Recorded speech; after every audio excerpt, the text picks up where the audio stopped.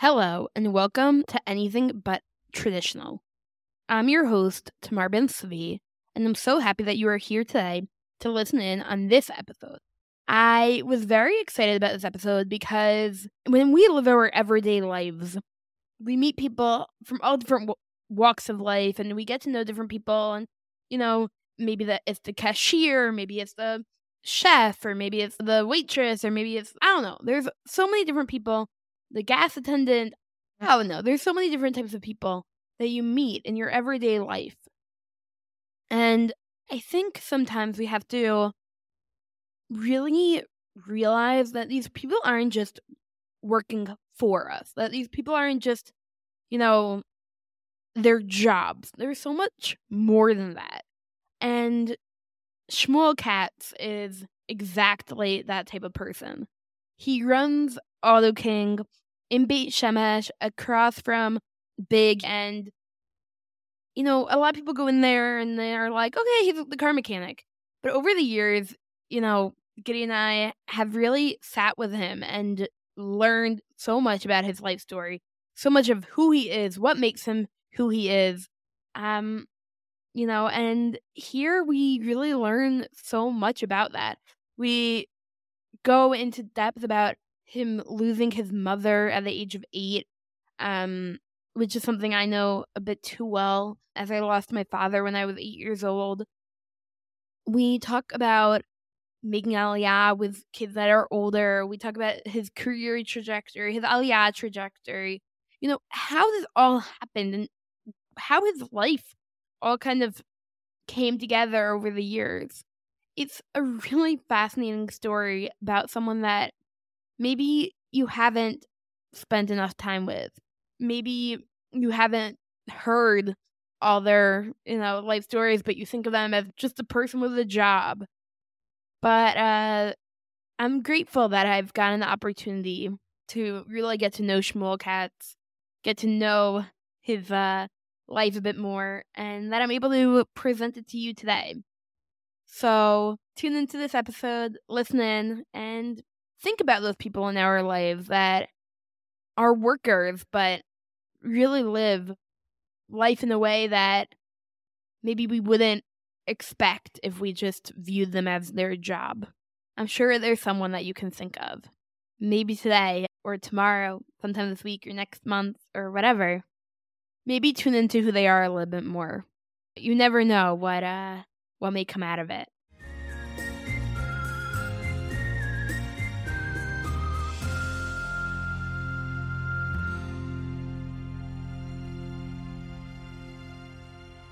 Hello, everybody. How are you guys? We are in the studio today with my car mechanic, Shmuel. Whenever we leave you, we're always like, he's such an interesting guy. He's not just like a car mechanic, like only in Beit Shemesh. When you have a car mechanic that's like, that you learn Torah from, that you talk to him about what it means to be a Kohen, what it means to, like, I don't know, all these crazy, like, you met all these Rebbeim in your life, and you've shown me pictures of all of that. And when I thought about who I needed to have on the podcast, I'm like, okay, we're going to have Shmuel on, because everyone knows him as Auto King, but you're so much more than just Auto King. You're a Kohen, you do a lot of, I don't even know. Your life has been really anything but traditional, even though when you sent me your bio, I was like, your bio is so traditional sounding, but you're not really so traditional. So I'm very excited to have you on. You did come on before Hello Fold, so shout out to you. I came on before Hello Fold. All right. I win. You can leave that on. Hillel and Shmuel are neighbors, so yeah, Hillel, we're waiting for you to come on. We learned together. Yeah, well, that was another thing that I've learned about you. As some people know that are listening to this podcast, I've spent a lot of time at the car mechanic over the past 4 years, and so I've learned a lot about Shmuel, which is why I think, having him on was a necessity. But yeah, Shmuel has this tradition that he learns with Hillel Fold about an hour before, 40 minutes before shul on Friday? 45 minutes or 35 minutes before Mincha every Friday. I have a group that comes It started like 8 years ago. I have a friend, Aryeh Deverick, who's an Ole from Toronto, and he wanted to learn about being a Kohen. So we learned halachot of being a Kohen, and we figured that hour before Mincha, when both of us were ready and our wives were doing different things, he came to my house, we were learning, and then we started doing Hilchot Shabbat, and we started doing Mishnayot, and then COVID came and didn't feel comfortable coming into my house. So we did outside of my driveway.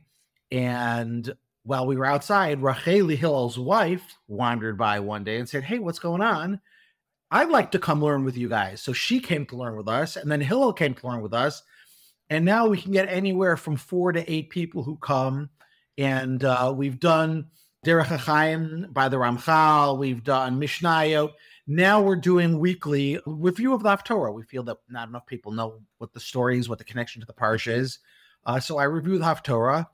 There might be alcoholic beverages in the area. I wouldn't know anything about that, but from time to time, we might have a l'chaim as well. And we call it limud l'chaim right before Shabbos. It's a great way to enter into Shabbos. Wow. Yeah. So I think it's also really impressive. Like, if you go to a car mechanic in the States, they're not going to be as stark as you are, like they're going to be like this guy who probably knows nothing about Judaism. And you're like, but when you go to you, it's like a whole Torah lesson. So it's definitely unique. I've had car mechanics in New York from guys, wonderful people, great experience. Yeah, 100%. Wow. There was a guy, Mike, who's now in Detroit, in Far Rockaway. There's guys who I use in the 5 towns. I can't remember his name now. It's only been 17 years since I've been there. But there's certainly from people, you go to Brooklyn, there's guys. But here, it's a little bit more acceptable. Right. In Israel, it's not the same kind of thing. You have from garbage men. You have from everything because we're all Jews here. So, okay, there are Arabs also. But, in Beit Shemesh, there's really no Arabs living here. Yeah. So in Beit Shemesh, your gardener is a Jew, and your plumber is a Jew, and your garbage man they're all Jewish, and they'll come with payas, and sometimes they'll share with you a Dvar Torah, and I'll pick up a hitchhiker going somewhere, and we'll talk about the parsha, because that's where we are. Right. That's one of the great things about being here. Great, 100%. I mean, I think it's also not just that you'll learn Torah, but especially since October 7th, a lot of people don't want to use Arab labor, but even before October 7th, a lot of people did not want to use Arab labor. We have no Arab laborers in our shop since before even I came in. I've owned the place since 2016.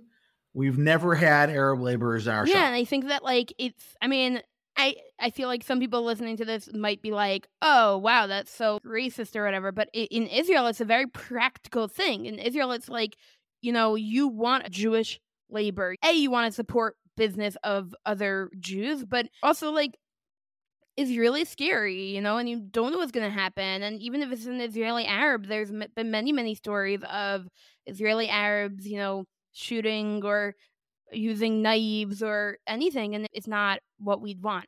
So that's what we were worried about. That's why we haven't had it, because Mahmoud could get a call, then Ahmed was arrested by the police, and he'll grab a ball-peen hammer and start attacking people, and we just didn't need it. You're right. No, 100%. I mean, I have to say that I've tried different experiences with different car mechanics, and Giddy and I have failed every single time that we've tried to use anyone else except for Auto King.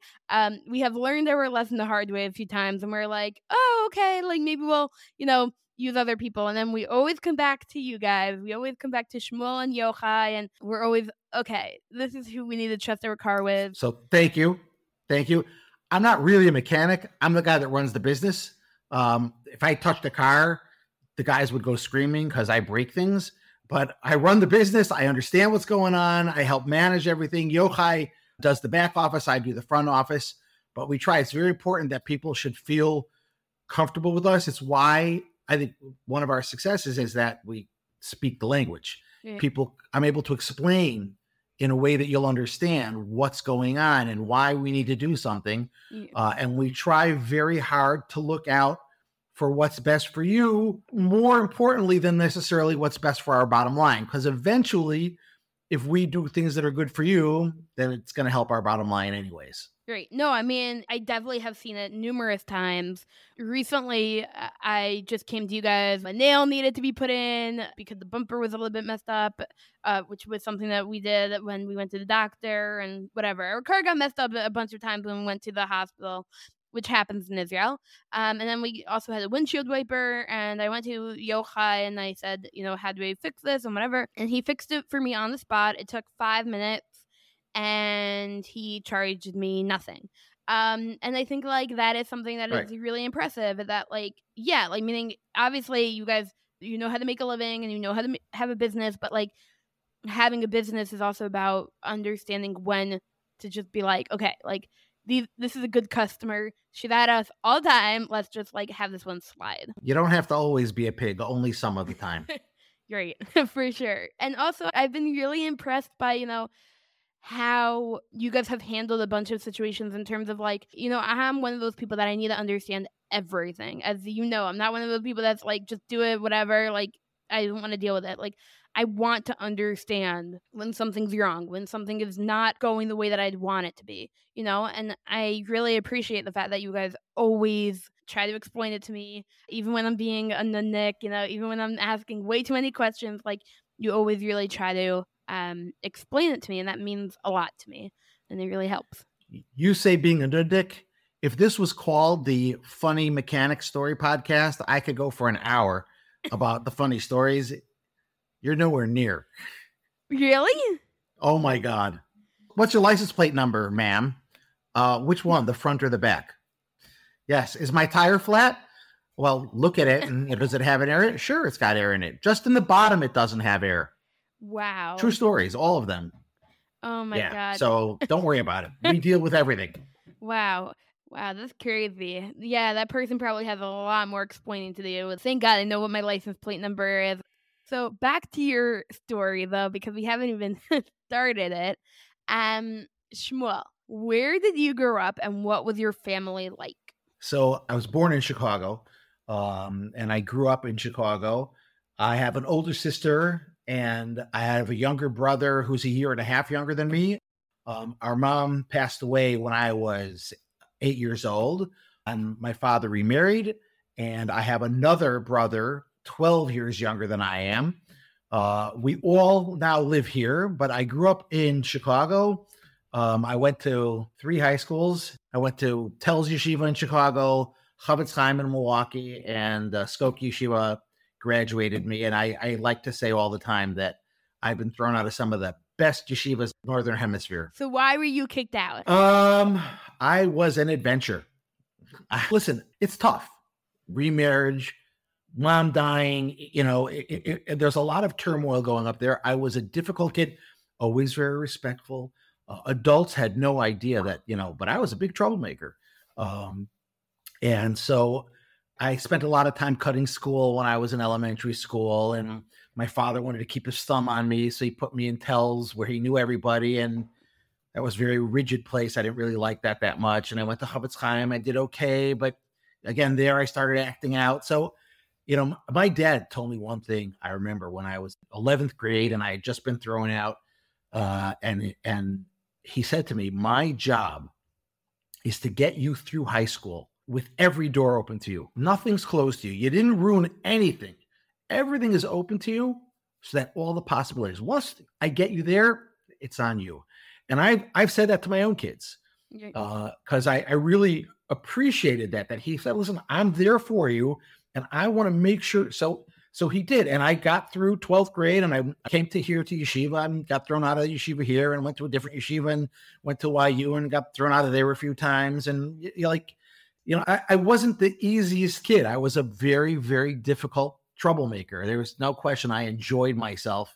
Wasn't, bad. I wasn't nasty. I didn't do bad things to other kids. I just quietly in my own little, and in high school, when I got kicked out of 11th grade, parents were calling when they heard I was switching to go to a different yeshiva. They were calling my parents. What do you know about the yeshiva? What's going on? Oh my God, you're taking Shmuel out of the yeshiva? This great kid, because I was very sly and quiet about my troublemaking. No one knew. I was respectful. I spoke really nicely, and I projected a very Interesting. clean-cut image. And I just, on the side, I was basically, free for all. I did whatever I wanted and didn't really worry about what the consequences were.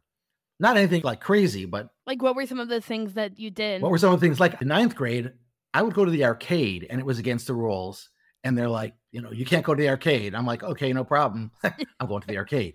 So that was dumb rules. But in like 11th grade, I used to cut school all day and go down to the docks, and I would hang out with sailors and all the riffraff that were there. And I just spend the day hanging out there and having a good time and talking to people. I didn't do anything, but that's how I spent my day. And then I'd come back and I'd go back to the dorm. And whenever anybody was sick, I would charge to get them food. So I'd make sure they have food. Then I'd go out to the movies, or I'd go out here, and I didn't attend class. I didn't do things like that. Yeah. So that was more like that. I did a lot of cutting school, maybe a little bit of cheating here or there on a test so that I could pass. I was a teenager. I was like everybody else. I remember one time I got a math test and it was 3 pages long, and I knew everything on the first page and everything on the third page. I knew nothing on the middle page. So I pulled out the middle page, and in the staple, I took out that little piece of paper that was in there and handed it in. And they're like, wow, somehow they misstapled your test, and I got 100. So like, dumb stuff, but stuff you get away with. And, in college it was a little worse, college, more stuff, not handing in papers, asking the teacher about whatever I could do to try and get through. I knew their rule books in college. I was smart. I read the catalog for the yeshiva university, and I knew the rules.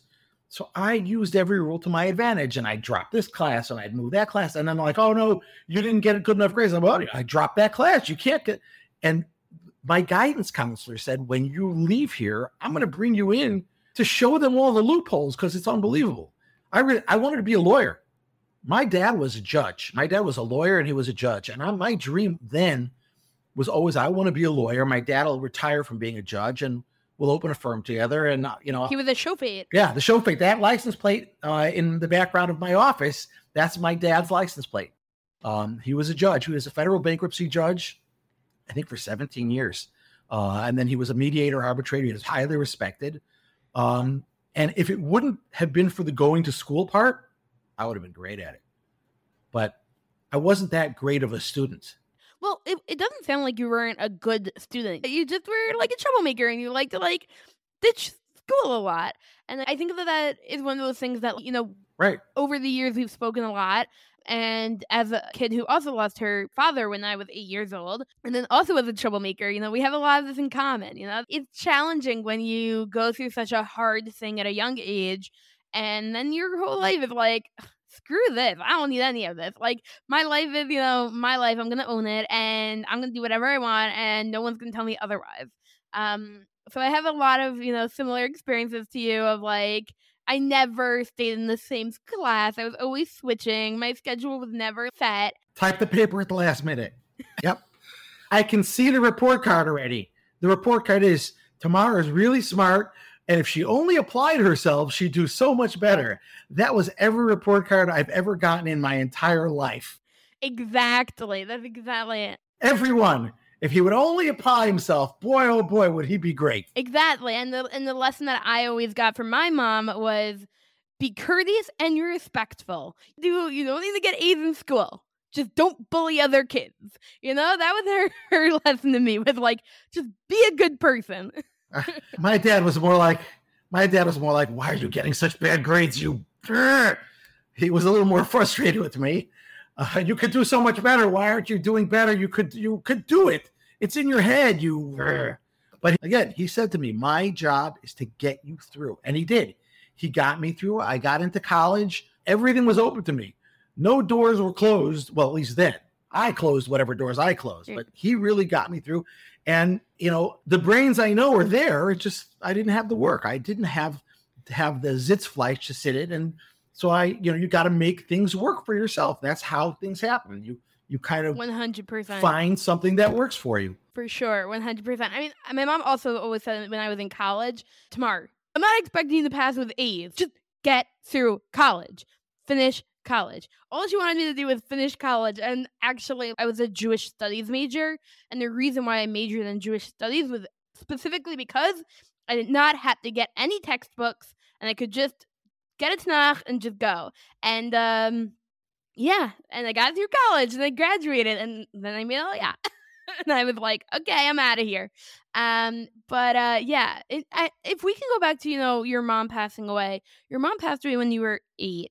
Can you tell the story of what happened? How did she pass away? So my mom had breast cancer, and it was a time in the early 70s when now it's like, self-examinations and early testing and all these different things that didn't exist in that time.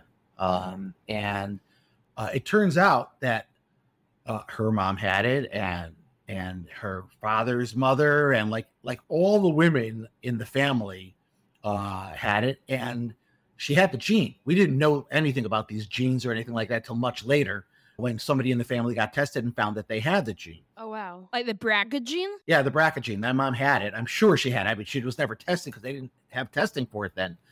But she had breast cancer and didn't even pay attention to it because you didn't do those things. And by the time she went to get it even looked at, it was already metastasized all over.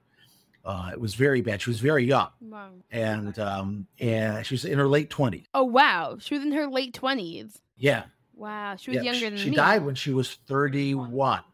Yeah, she died when she was 31, which was a tough year for me. When I turned 31, it was really hard because I realized I had outlived my mother. Yeah. So she was being treated, and it was in her brain cavity, and she was being treated in a hospital in New York, and they weren't around. My grandparents were staying in the house, and there was something that happened on a Shabbos, and we weren't sure what was going on. There was a lot of phone calls and everything. And on Sunday, my uncle came and told us that my mother had died, and we didn't know this. I didn't know this for many years, but apparently they had made a mistake and put the chemotherapy that she was getting in her brain cavity into her IV, and an IV into the brain shunt, and she died within hours. Now, she was on the way out. She was months away. They were not being successful in treating her, but it was hastened. It was something that happened very quickly when I was 8 in November. Was that massive medical malpractice? So I'm not a lawyer. My dad was, and there was a lawsuit, and yes, but this was way before you had $1 million verdicts and things like that. So yeah, there was a lawsuit and there was money involved, not big amounts or anything like that.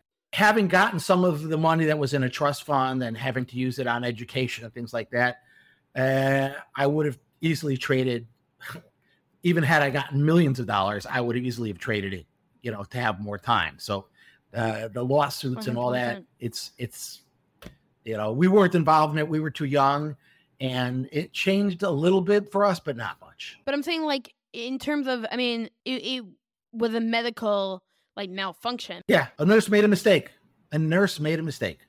And shortened her life, but shortened her life by months. And I didn't know about it until much later. I even knew that there was a lawsuit. I didn't know what it was about until much, much later. I might have been 18, 19 before I found out. So when you found out, how did that affect your stance on the medical system? And no, nothing. People make mistakes. No. It wasn't, if it was a malicious thing or if someone was negligent that they knew something and the person made a mistake, and it's terrible. My mom wasn't living at home. I was young. I didn't know anything of that anyways. The difference between months, I was so much older and past that by the time I found out that there wasn't anything to process. At most, I felt maybe a little bit angry at my father for waiting and for never telling me, but waiting till I was much older to acknowledge that that's what was happening. But he wanted to protect us. Listen, everybody makes mistakes. I make mistakes. You make mistakes. My father made mistakes too. And I try to keep it in the forefront of my mind always with everyone that everyone's trying to do what's best. They're trying to do what they think is the right thing to do. And so if they make a mistake, you got to give them a little bit on it, because at least they were taking a swing. They were trying, and they made a mistake. Great. Wow. Wow. That's a really, important perspective. I mean, especially in your field, like going back to being a car mechanic, I feel like you see mistakes all the time. And like really stupid mistakes, and, Some of them are ours. Some of them are our mistakes, and we have to own up to them and say, listen, we made a mistake. Sometimes we do. That's what people are. They make mistakes. It's the way it is. but even like accidents, I'm saying, like, I'm sure you've dealt with many accidents. I know that you've dealt with an accident that I had, and that we've had to bring the car in, and it's not fun when you come in and you're like, yeah, I messed up again, Right. and you're Yeah. like, shoot, and but like I always tell Giddy, I say, oh, he's gonna make fun of me again, but Well, there's a reason we call you Crash. is that what you gonna call me? Yep, call you Crash. Oh man. Oh man, yeah, basically. That's yeah, oh man. But the good news is, the worst thing that happened was something happened to your car, big deal. And I tell that to people all the time. Yes, it's easy for me to say it's only money because it's the money you're giving me. But it's only money. That's it. And sometimes it's a lot of money. But you have much more important things that you have to deal with than, oh my God, I got a bump in my car. So perspective is always important. Yeah, I mean, I always feel like going to Auto King is like another therapy session, It's like, oh man, Shmuel's gonna have another lesson for us today. So I'm curious, like your sister and your brother, right? How did they deal with the death of your mother? And I know that you said that they're in Israel. Were they also troublemakers? How did their life kind of evolve after your mother died? So you'd have to probably speak to them to really get a more, I don't want to speak for them, but my sister got her grade. She, also was a little bit of an actor outer and a little bit of a rebel. But again, she's, a girl, the only girl, and, wanted to set her own pace. She came to Israel for Hakshara on the B'nai Akiva Hakshara program. What is that? Essentially she never, so it's, I don't know if they still exist even, the program, but you'd go to kibbutz for a third of the year, yeshiva for a third of the year, like a yeshiva at B'nai Akiva, and then a third of the year, both kibbutz and yeshiva, half and half. And she was on kibbutz Yavneh, which is right next door to where my son right now is in Hesder. And she never came back. She went to university here. She stayed here. She married an Israeli guy. She raised her family here. She lives here still. And I think that was how she dealt with it. She went her own way.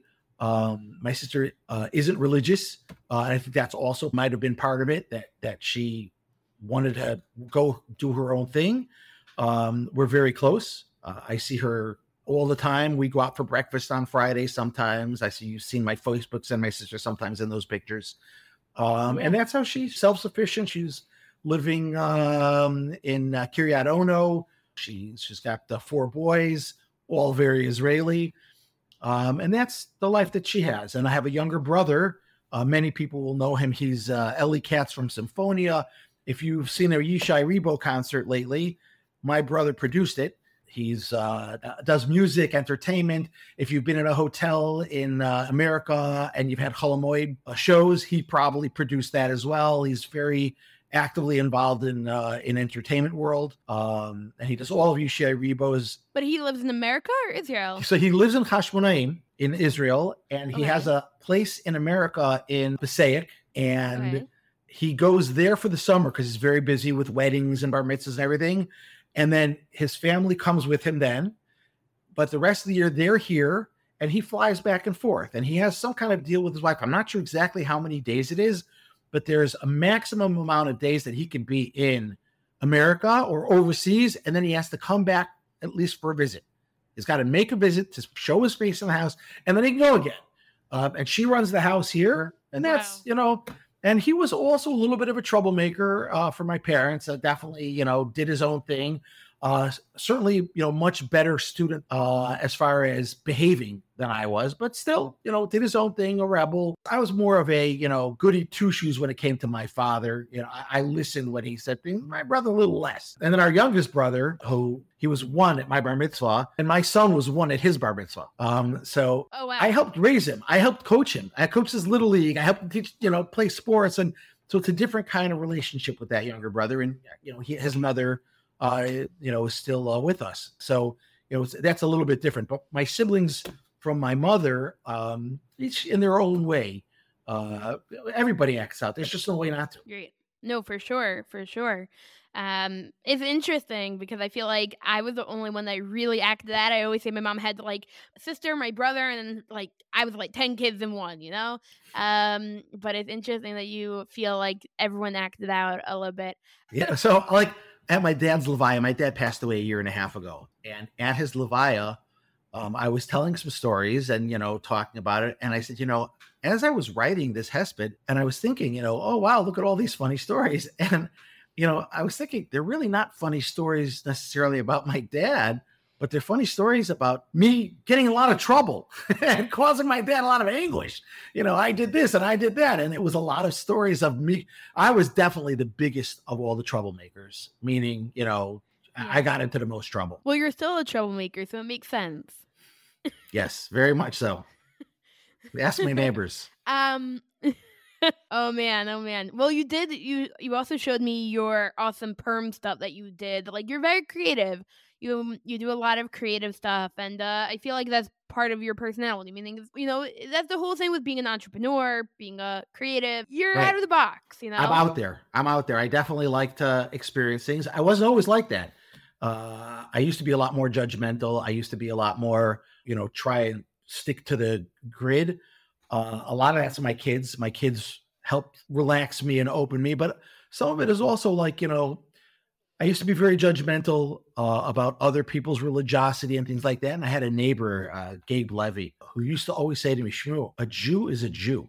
He's your brother. And it really sunk in. And I really felt myself changing with that. And like even coming on Aliyah, things had to happen. Certain things had to happen in order to spark something that made a change. But one of the great things I think I've been able to do is I really try hard not to make the same mistake and to grow and learn from everything that happens.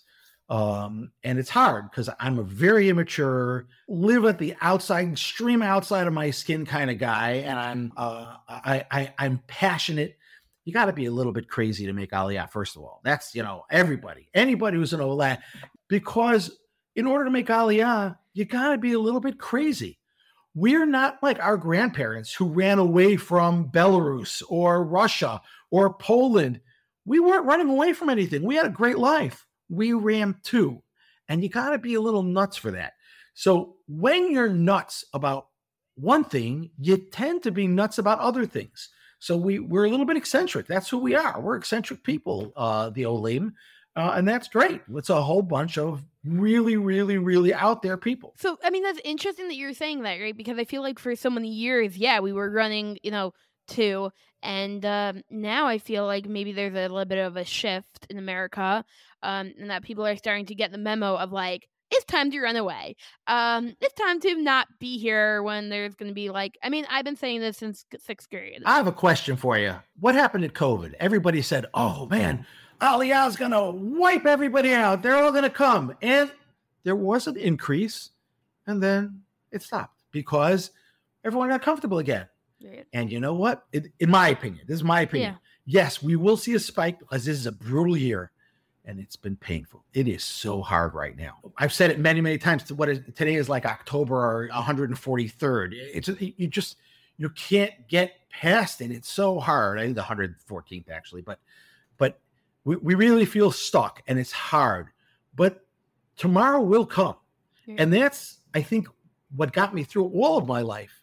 The realization that tomorrow will come, and I'll get up this morning and I'll grab my pants, I'll put my right leg in, I'll put my left leg in, and I'll put on my shirt.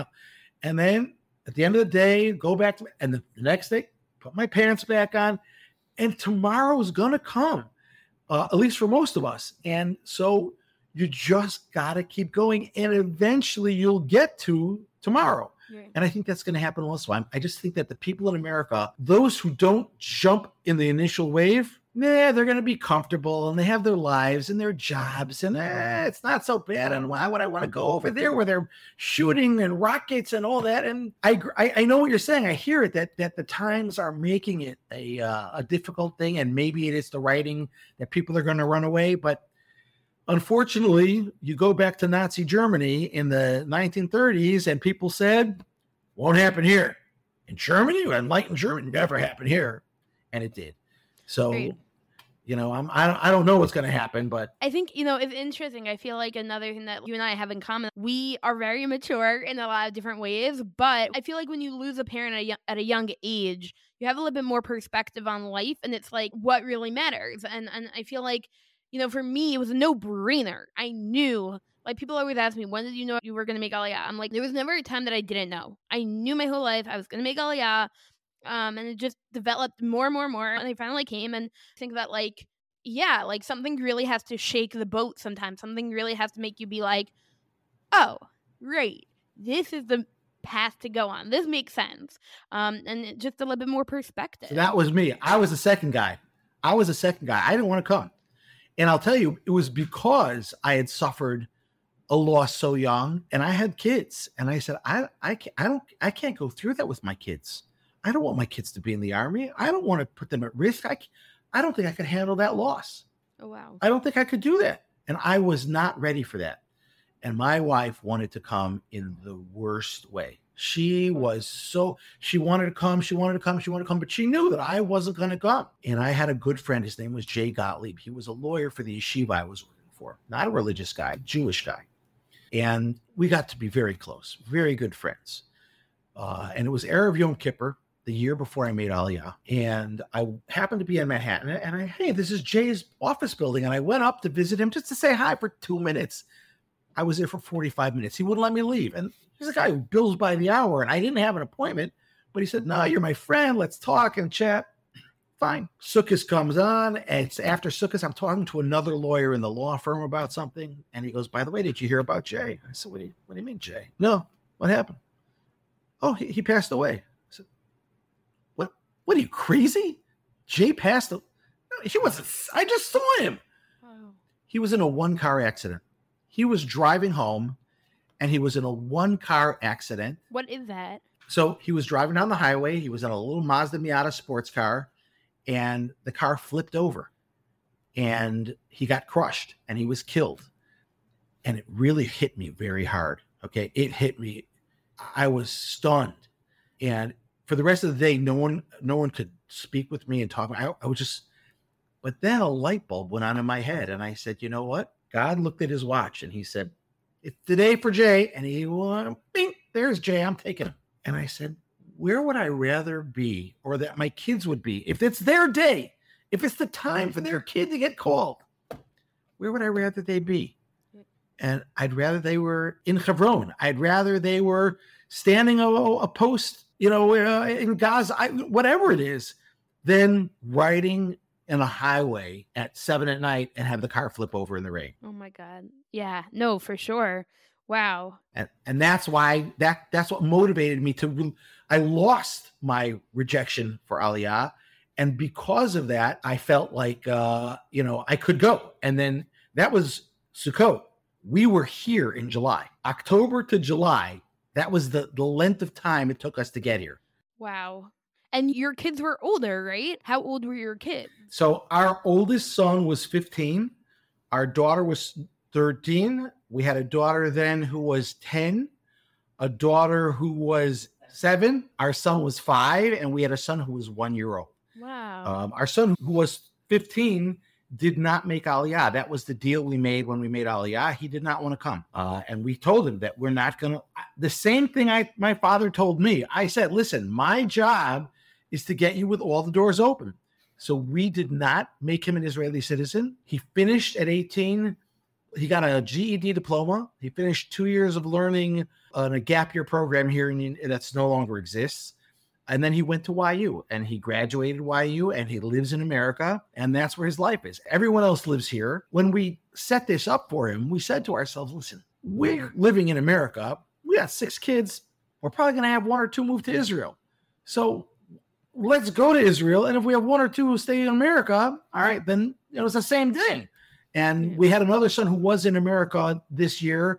We thought was going to stay, but because of the war, he came back. And now he left everything behind and he said, I'm not going back ever. And we were sure he was going to stay. And he's totally changed his life around. And that was because he came back because he felt he needed to be a part of the effort. And he's in yeshiva. So he wasn't in yeshiva. He was looking for a job because they didn't get drafted back into Miluim.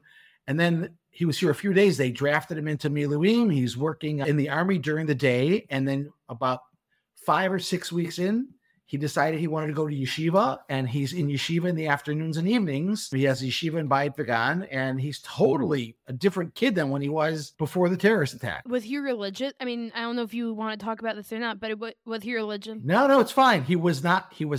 He had left. And he had a few months ago started talking about, okay, I'm keeping Shabbos again, and I'm going to, I want to keep kosher. But he wasn't religious. And he had a friend who started learning with him. And then when he came back, he started going to a shiur from a Rav. And now he's in a yeshiva. And when he gets a day off, he's there learning all day. I learn with him every Tuesday night, go to have a chavrusa with him in his yeshiva in Bayit Vegan. It's great. And he's a totally different kid. It must give you so much nachas to see him on this new derech. So I hate to say it, but I had nachas no matter where he was because he's a great kid. And I know that people are like, oh my God, how could you say that he wasn't religious? He's a great kid. He's always cared about people. He's always been there for people. He's always loved people. And that he wasn't religious, of course it bothered us.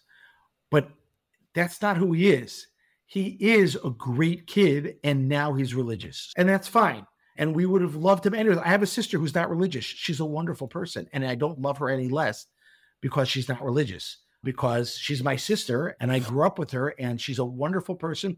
She's a wonderful mother. She loves her kids. She cares about her kids. She does wonderful things for other people. She does chesed. She's not religious. But as what you were saying before, also, like a Jew is a Jew is a Jew, right? Right. So yes, you have to love them no matter what. Yeah. So wow, I mean that's really crazy. Wait, so you made Aliyah like 20 years ago? I made Aliyah 17 years ago, 17 and a half. We just passed this year. We passed 50% of our married life is now or more. We've been married more time in Israel than we were in America. And we came here with a 15-year-old. I mean, we were here. We were married 16 years when we came here. Wow. You moved to Beit Shemesh originally or no? So we talked about moving to other places. We talked about going to like the Gush because I had friends there. But Goldie, my wife, wanted to come to Beit Shemesh because she knew a lot of people here. We kind of used to call it Beit Shemesh Teaneck East. Like we'd say we almost moved to Israel. It's suburban Israel because there's so much Americans. You could survive here. You could do whatever you want without any Hebrew. There's an auto mechanics place you come to and they don't speak any Hebrew if you don't want. So there's so much available here. We wanted the soft landing, and we got the soft landing. And really interestingly, and for us, it's been a little bit unique. We have some friends who are like this also, but for us, it's been with so many kids. Our kids are very, very Israeli. I have, not the one that lives in Livingston, New Jersey. He's not at all. But our oldest daughter married a boy who was born here, and he speaks great English, but he's Israeli, And our next daughter married a boy who was born in America, made Aliyah, etc. But he was in the Air Force, and he had been the highest level in the Air Force that an Ole had been at. Like, when he got promoted, he's a big guy in the reserves. And he does a lot of stuff. And they're very, very Hebrew, comfortable. I have a daughter who teaches special ed in an autistic school. She got an honor scholarship from the Ministry of Education. And, all Hebrew all day. My son, who's in yeshiva now, when he was in the army and I came for the swearing-in ceremony, we came and I went to go meet his guys. I said something to him in English, and one of the guys said, "You're American?" They couldn't believe that he was American. Even looking at me. Look at me. I'm his father. How more American can you get? And my final son, the youngest one, he's in Karen Biavna, he's in Hesder. They're all extremely, even though we came to Beit Shemesh, now none of them live in Beit Shemesh. They all moved to other places because there's really nothing. And most of our friends have a lot of kids who are in Beit Shemesh because they're more American than our kids ended up. But you never know. You're right. No, for sure. For sure. I mean, it's interesting because also all of your kids seem very, very, very smart. Like that is another thing. Like when you listen to what all of your kids are doing today, like they're very smart kids. So I guess that is, you know. And some of them behave, which they got from their mother. So but yeah, Baruch Hashem, we have kids who are accomplished and they are very bright, and we're very proud of that. A lot of it is environment and genetics and whatever, but we've been blessed that we've had kids. You know, my son is an executive for his company and, you know, does very well in America. And our oldest daughter is a nurse and she's in charge of the shift and she keeps on getting this. The next daughter keeps on getting promotion after promotion. She's in a high-tech company, and the one who's a teacher. And that's amazing.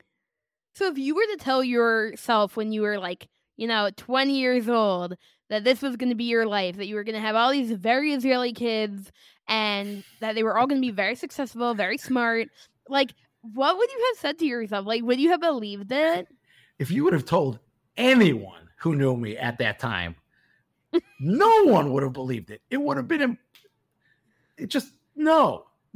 Maybe that I would have, you know, nice kids, you know, smart kids. They could see it, you know, because again, like I said before, I was a really well-behaved. I knew how to act by, you know, and it was, and therefore I had a good name, even though I was a troublemaker behind the scenes.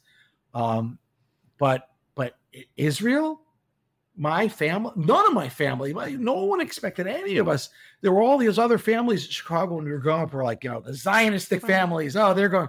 The Katzes, like when we said we were going, my parents said to me, when we meant that you should support Israel, we meant buy bonds. Like, we didn't mean take our grandchildren and go to Israel, but we're all here. All of us are here. And my parents came on Aliyah 2014, and they were here till, you know, my dad passed away in 2022. It's a year and a half. And so they were here, you know, they had a place in Boca. Wait, so, but your dad is buried here? Here in Beit Shemesh, in Eretz Chaim. Yeah, that means we get to see him. The other day, we had a bad day here. Soldiers were blown up in a building, and we lost 20 soldiers, I think, in one day, and it was tough. I went with my wife somewhere, and I said, we're stopping to talk to my father. And I said something to him, and I said, listen, you know, you would have hated this, and he would have. And I know that you're not in charge of anything, but you're a little closer to the guy who is. So maybe, you know, you have a grandson. He's in Gaza right now, and probably another one, you know, who's a medic who probably goes in and out all the time. And I've had other ones who have been in and out. And I have a son in the army and a son-in-law still in the army. And just they're all over, everyone. And my neighbors and everybody who I know. And it's, you know, you can't sneeze without hitting somebody. And just up the block, just today, my son's, the Rosh Yeshiva of his high school, lost a son today. Well, it's one of the biggest yeshivas. Like, I feel like everyone I know goes to Shalai Torah. And I think all of Beit Shemesh. Yeah. I had two sons in that system. Yeah. And so it's tough. It's so hard. So I said to him, listen, you're a little bit closer. Maybe say something for us. Help us out. And it's nice to have him here. My mother is in Chicago, and my cousin went to go visit her, and he sent me pictures. Wow. And I said, I want you to know, it really made me feel good that you went, because all my siblings, we're here. But I have two uncles that are there. I wanted to bring her over, but I have two uncles that are there, and I don't think they'd be receptive to that. It also costs a fortune. Yeah. It's so expensive. Yeah. I mean, it is. I mean, we've looked into it too because of my father. It's 20 to like 40. I don't know. It's a lot of money, and but there would be people who would visit her here. And eventually there won't be people who would visit her there, but right now there are. My aunt, I have an aunt who goes, Aunt Harriet, she goes all the time, And my cousin went, and it just, it's meaningful that they're able to go. I'm not a big believer in that kind of stuff as much, but it's nice to be able to go and, and an Erev Yom Kippur and, Erev Chag, and, to be able to visit and give kavod is important to me. Wow. That's amazing. I mean, I don't feel like I have any connection to the cemetery, so it's so interesting to see how much, I'm a Kohen. Remember, I can't go anywhere, but because my dad was a Kohen, he's buried right next to the road. So we're able to drive right up and be 1 foot away because there's a wall. The cemeteries in Israel are amazingly well done. Some of them are, oh my God, what were they thinking? But the Beit Shemesh ones are generally well designed that a Kohen can go through and really get himself situated where he could really see everything, be close. So I get to go right up next to my dad's kever whenever I want. Wow, that's amazing. That's so nice. So what made your dad decide to make Aliyah? All of his grandchildren were here and he wanted to be with them. That's it. That was the only reason. They used to come to visit for a couple months at a time. We'd find them an apartment a couple blocks away, and they'd stay for a couple months and visit. And the first year we were here, my wife had cancer, and we had to go to America for treatment. We were gone for about 6 weeks. I came for one Shabbos during that time, maybe 7-8 weeks even. And my dad and my mom, my stepmother, came and moved into my house. And that was a little surreal, I think, for him, because my grandparents moved into my house when my mom was sick. And there were a lot of similarities that were going on. And that was a very tough time for both of us because we both were reliving certain things of our past. What kind of cancer did your wife have? So she had lung cancer, a very rare form of lung cancer called fetal adenocarcinoma of the lung. And they had misdiagnosed it here. They had never seen it in Israel. Never seen that type of cancer. That's how rare it is. And this friend, Gabe Levy, who taught me a Jew is a Jew, the same thing. He's a pathologist. And we went to Benny Fisher, who runs Magen L'Cholei in Yerushalayim. And he looked at my wife's records and he said, this is really, really puzzling. I don't understand what's going on. Can you get insurance in America? If you can, go to America. And we did. And the first thing I did was send slides to my friend Gabe, a Jew is a Jew guy. And he looked at the slides and he called me and he goes, dude, this is not what you said it is. I'm going over to Sloan Kettering right now. I know the head of pathology and we're going to figure this out. And it was a totally different thing. And the prognosis was different. The treatment was different. Had she stayed in Israel, she wouldn't be here now. There was just no way. But things worked out. We went to the right doctors and, we got a good solution and a good treatment. And it came back a few years later. And again, we did the same process. And, Baruch Hashem, now it's 14 years since the last time she had anything. And she's clean and, Safta Goldie's taking care of the grandchildren. Wow. So crazy. That sounds, you've just been through the ringer. I feel like you've just had a lot of whammies hit your family, hit your life, and you just... And every day you got to get up and say, tomorrow's going to come. Tomorrow's going to come. I'm just going to put on my pants, wear my big boy pants today, and I'm going to do what I got to do to get through the day and make sure I get everybody else through the day, and I can come to pieces later when it's all taken care of. And how do you keep your humor and your personality and all that? Like, one of the things that has really shocked Giddy and I throughout this war is that there's so many people that we knew that had big personalities and they've become very somber because of this war. And it's frightening to see all these people that are just so sad today because of how the war has affected them. But I feel like, your sons and your son-in-laws and your, everyone's in the war right now, but you've also dealt with the death of your mother, and you've also dealt with your wife having cancer. Like, there's just been a lot. How have you just pushed forward and still kept your personality? I'm going to go backwards through your question because it's really different answers. I have a son-in-law who's in the army. He was injured in Sukeitan, and he's in Modi'in now in the intelligence part. And his job is notifying families that their son has been killed and helping organize funerals. And that's a brutal job. And it hurts to watch. But somebody's got to do it. You got to do it. Somebody has to be there. And I'm glad that it's him because he helps them. And I'm not the same guy I was 3 months ago. I've been wanting to go on vacation. We've been talking about going on just for a couple of days to the Dead Sea. And we were planning to do it on that day when the 24 soldiers were killed. And I don't have the heart for it. I don't. How can I go on a vacation when these families are suffering? I feel like it's a betrayal, and it's tough. It's a hard thing. So even I'm affected. But now go back to your original question. I think my personality and the humor, especially the making jokes of everything, and I think probably you're going to say the same thing. That's a defense mechanism from all the pain I was in. When I was a little kid, I was in 90 kinds of pain, and I was suffering. And the only way to make it go away was to laugh. So I made everything into a joke because if it was funny, it wasn't serious, and I could laugh at it, and it didn't hurt me. And that, I think, explains most of my childhood and all of my immaturity. All of the times where I make inappropriate jokes when I was an adult and I stole the seat cushions from the president and the chairman of the board of the Shoal when I did duchening on Yom Kippur. Okay? Not the right day for a joke. But that's who I was. And another place I stole the announcements.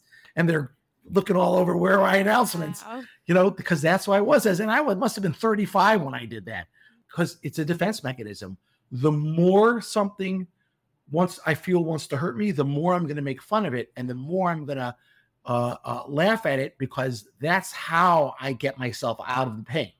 But it's not easy. It's so hard. There are so many different kinds of pain right now from all this, these are people's children and hey, let's make a deal to free them. Well, then we're just postponing more people getting killed. Releasing terrorists means that more people are going to die, And I have a son who told me, if anything happens to me, if I find out that you lobbied to get terrorists released to get me out, I won't speak to you.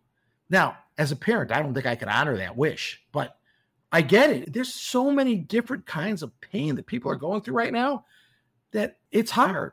So for me, that just sparks I just want to be even crazier. I want to even do because that's my defense mechanism.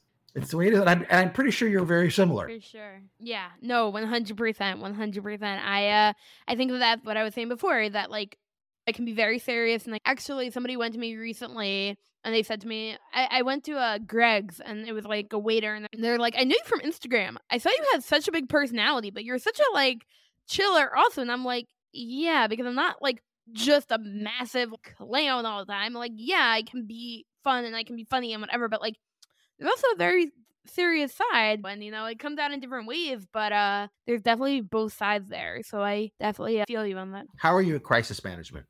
Excellent. Right. So I think that's again another thing that comes from it, because we know how to isolate the emotion from you're able to focus only on the problem, and let's solve the problem, and I can fall to pieces later. Yeah. So, when my wife had cancer and whenever anything happens, I go into what I call crisis mode and I don't let emotions come in and I just focus on the problem, which I knew you were going to say that was the answer because that's the characteristic. Well, my mom and I were talking about it recently.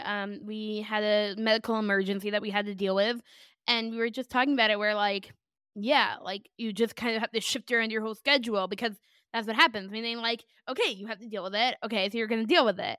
And yeah, does it suck? Yeah, sure. But at the end of the day, you just kind of have to move on and pick yourself up and figure it out and pivot, we're very good at pivoting.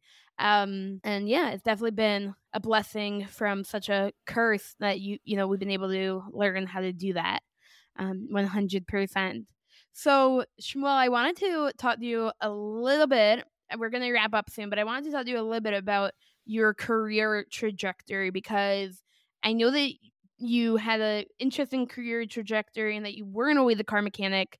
So can you just shed light on that and how it's changed over the years? Right. So I did some consulting work for public companies when I was really, really young, but I really came into my own my son's yeshiva needed help. I was on the board of directors through a fluke.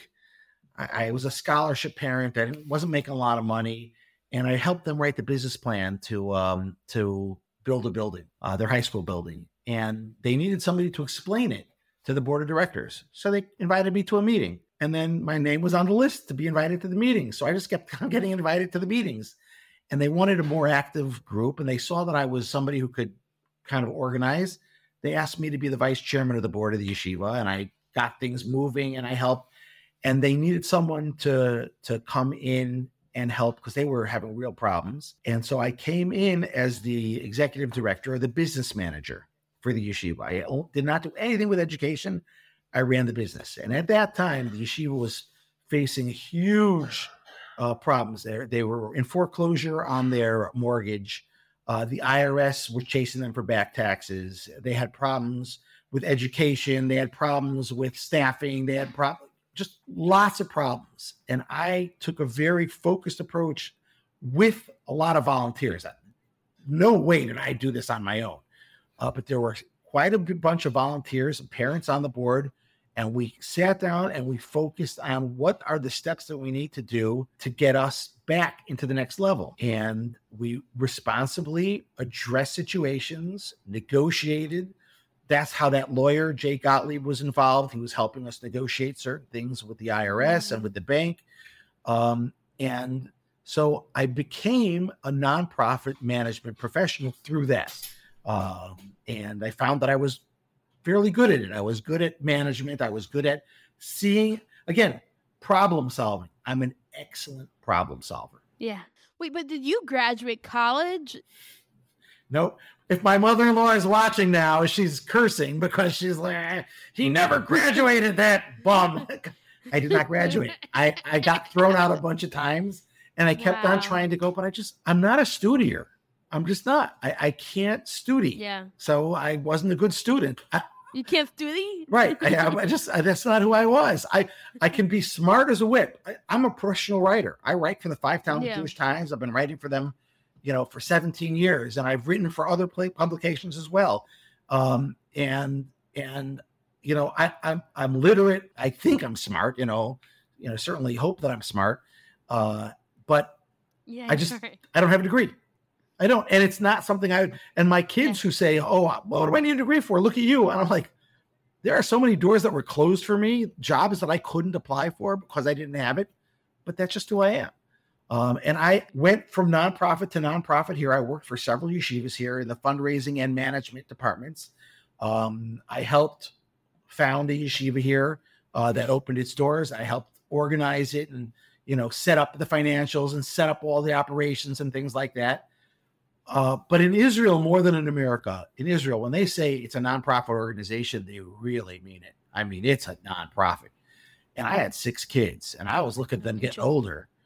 And I was looking around. I couldn't stay in it because I wasn't making money. My chavrusa, the guy who I started learning with on Fridays, right? That same guy who I learned with on Fridays was the founder of AutoKing. And he and his partners didn't make it work. They lost a lot of money. Okay. And they sold out to some other guy. And that guy made even less because none of them were actively involved. And he came to me and said, I think the place is about to go under. Wow. And they were. They owed money and they were about to go bankrupt. He said, I think you could come in. You have to put in some cash, but you're a business guy. And I think you could make a go of it. And I came in and I spent about 3 weeks sitting in the office. I didn't get a salary. I wasn't paid. I didn't work. I just watched. And I said, I think I could do this. And I made an offer. I became the owner and general manager. And Baruch Hashem, we have not lost money a single year since we've been in business. Wow. And we paid all the debts. And because I'm there as a day-to-day manager, no one else was there as a day-to-day manager. And I'm focused. And Yochai also was focused very much that people have a positive experience, that we treat people professionally and responsibly, and because that's what's going to make them want to come back. Literally, it fell into my lap. I'm not a car guy. I'm not like, look at that car. Oh, it's such a fit. Not me. I don't get excited by cars. I don't get excited. Wow. It's my business. I get excited by the fact that we make money. That's always important. But I'm not emotionally, my mechanics are, oh, look at that car. Look at those brakes. Oh, look at that. It doesn't do much for me. Wow. But, everybody's got to work. And so everybody's got to earn money. Everybody's got to support their family. And, this is how I do it for mine. Wow. That's incredible.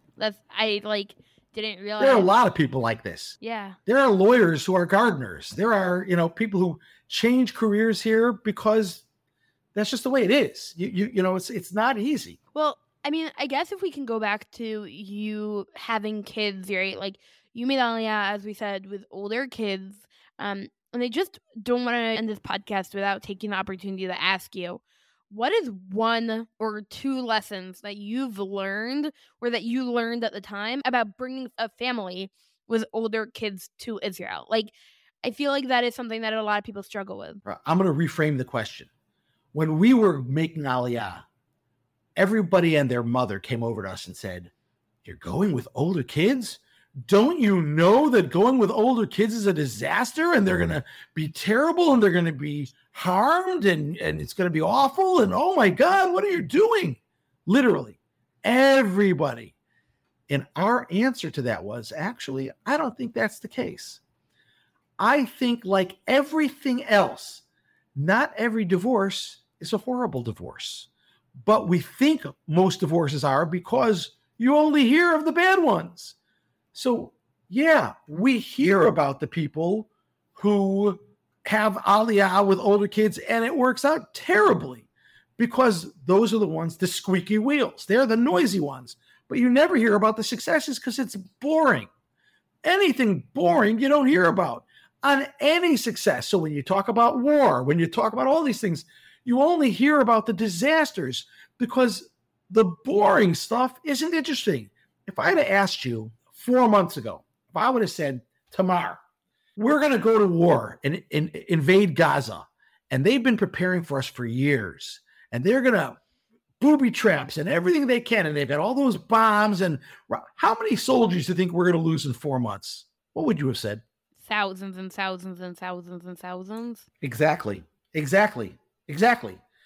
Now, we lost, now it's about 500 because of the first day we lost hundreds. But in battle, from October 8th on, we've lost 230 something, 200 and around there. So it's terrible. It hurts. We lost, you don't want to say to that person's mother or father, oh, well, hey, it's only, but it could have been. And thankfully it isn't. That's one of the things that Hillel says. Hillel says it all the time. It's a miracle because it's not a miracle that people are dying. No, it's horrible that people are dying. It's a miracle that less people are dying than could have died. And so what do we only hear about, though? We hear about those that died, because those that didn't die, well, what's interesting about people who didn't die, right? We had a soldier who died last night. The previous couple days, we didn't hear anything. Yeah. Nobody had died. But it wasn't big news that nobody died, because that's not news. So the same thing, you don't hear about kids who are successful when they make Aliyah. You hear about kids who are unsuccessful because that's a tragedy, and that's interesting, and that becomes something that's a news story. So that's one facet of it. The other one is you got to be flexible, and you got to know, you got to have give. So our son didn't want to come, and we made it possible for him not to be here. And he's happy where he is. And that worked for him. Our other kids wanted to be here. And our daughter, who graduated nursing school #1 in her class, who got her bachelor's in nursing #1, who scored on the advanced degree #1 in the country the year that she took the test, she almost failed out of school the first year she was here because she couldn't speak the language. But we made it work. We worked out a program with Yael Van Dyke, who was the Menahelet of Ulpanat Gila at the time. And it was great. We made a program that worked just for her. Wow. And she graduated and she got her Bagrut, and then she went on and excelled. So you have to understand that, yeah, there are going to be failures. But just because somebody else failed doesn't mean that everyone's going to fail. And you're just as likely to be successful. And also, there's no guarantee that you would have been successful in America. My kids could have been a mess in America.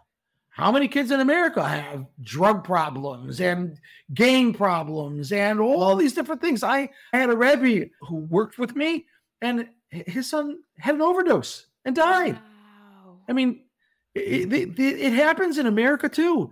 So there's no guarantee that any of these kids would have been any better off. My kids, to a T, every single one of them, even the one that lives there, will tell you now that the move to Israel was the best thing that happened to them. Wow.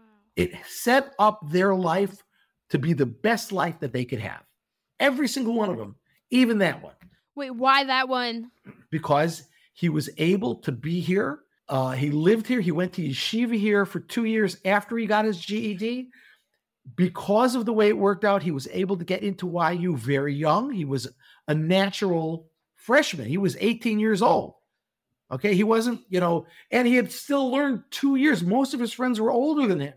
He was successful. It set him up. He got a much broader exposure to the world.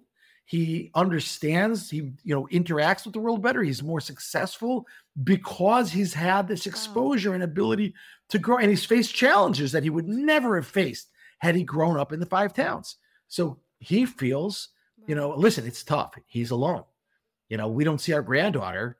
My wife's going next month. It'll be over a year since we've seen her. I don't know when I'm going to go. It's tough. There are things.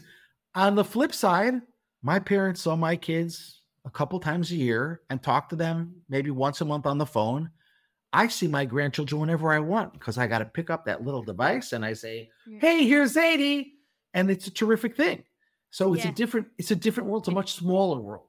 And I think that's also when you have older kids, it's a much smaller world and there are avenues for success. You're only going to be as successful as a bunch of luck and a lot of hard work is going to make you. And if you're focused on a certain goal, and you have to be flexible. I have 6 kids and every one of them is a different, really radically different, politically, religiously, intellectually. They're just all over the place. And one of my daughters said to us 2-3 months ago, how is it possible that these 6 people grew up in that house and were so different? And I said to her, because we didn't force anything on you. We let you make your decisions as you became adults. We let you choose for yourself and supported that, whether or not it's what we would have chosen. As long as it wasn't something irresponsible or bad or harmful, we let you be an adult and we encourage that because we thought that would make you a better person. And so far, Baruch Hashem, it's worked out for us. Some areas we're not so thrilled, but what can you do? My parents aren't so thrilled, with how I ended up because why wasn't I the lawyer they wanted to be? So everybody always has something.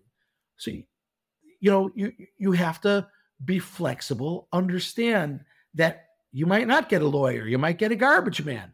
There's nothing wrong with being a garbage man. Somebody has to do it, and that guy's making money. So, you be flexible and you go with it.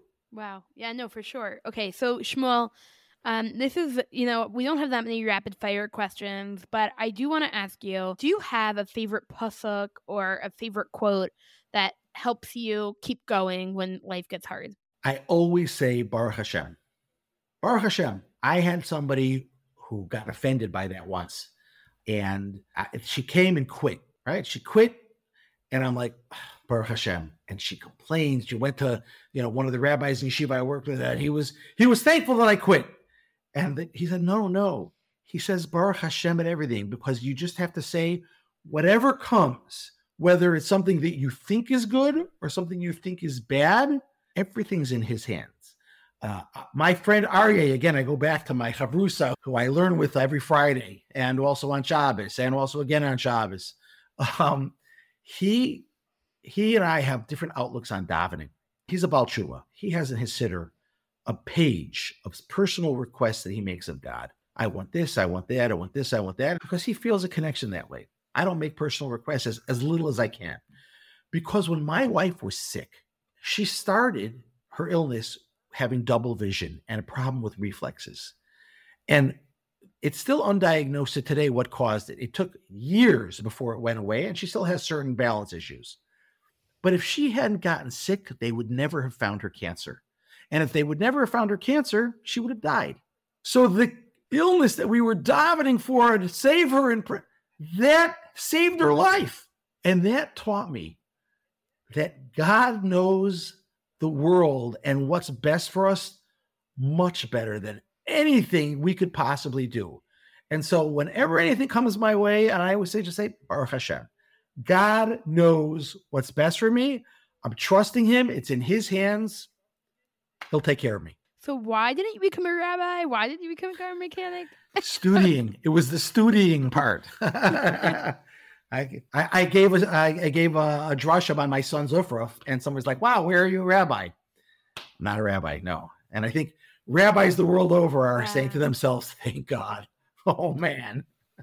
Okay, so the last thing that I wanted to ask you is, do you have any, thing that you want to share? You've shared a lot of wisdom, a lot of your life, and I'm so appreciative every piece of it. But do you have any last message that you want to give to people? It's the same thing I've said several times already. Get up in the morning, put your pants on, the big boy pants, get up, face the day, get through the day, because tomorrow will come. Tomorrow will come. It's always going to come. Not for everybody. Someday people don't get to tomorrow, but most of us are going to get that tomorrow. And there's always a chance that things will be better. And in experience, almost everyone can say, yeah, eventually it did get better. Eventually I was able to cope. Eventually I was, and it's hard. No one said it isn't, but tomorrow will come. Just get yourself through the day, because there's always tomorrow to make it better. Love it. Love it. Amazing. So if anybody wants to get in touch with you, can they get in touch with you? Sure. My email is shmuel@katzfamily.co.il, SHMUEL or what we say in Israel is strudel, which I love. Katz, Katz, family, you know how to spell that, .co.il. That's the easiest way to get in touch with, and I answer almost every email. Awesome. Sounds great. Really, I feel like you're a Rebbe in the truest sense in a lot of ways. So, thank you for sharing your knowledge with us and your life experience. I'm going to tell you a story. When I was just out of Israel and I came back and I went to Camp Mosheva for a weekend with kids who were essentially like NCSY. It's a different program, not religious kids who were in Hebrew school. And they had a Shabbat for them. And I was on the Shabbat. And I was one of the leaders, and I was out of my mind, crazy, and having fun with them and playing games. And I cheated and outrageously, and they loved me. And I would teach them things and all this. And my third grade Rebbe was the head of the program. And he came to me that night at the end of the Shabbaton, Sunday night when we'd gotten back. And he said, Shmuel, if you don't go into education, you're wasting your life. I said, wow, Rabbi Schwartz, if I go into education, I will never make any money, and I need to have money to have a life. And it stuck with me. And several years, we're years in my early 50s, I now give that Friday Chabura and the Haftorah. I do the Dvar Halacha and I run the Hashkama Minyan Maishol. I give a Chabura in Mishnayos on Shabbos also. I also have my chavrusas with both of my sons 2 nights a week. And I give a chabura for Kohanim for my shul here 1 night a week. And I also used to do that in Reishi. I would go visit and teach there as well. Okay. And I sent the message to my third grade Rebbe. I said, I want you to know it stuck with me that you always said that I should do that. And I kind of am doing it a little bit. I kind of am in it. I don't regret not doing it, but I get it. I find that when I teach something, it helps me understand it better, because inevitably I get asked the question and I'm like, well, I didn't think of it that way. Now I've got to figure out the answer. And that helps me understand the subject so much more. For sure. Thank you so much for coming on. And I look forward for the world to hear it. My pleasure. Thank you for having me. Thank you so much for listening to this episode of Anything But Traditional. I was really not surprised, but blown away by Shmuel Katz's story. Shmuel is a very interesting, funny, talkative guy that I've gotten to know just because I bring my car to his shop, just because I bring my car to Auto King.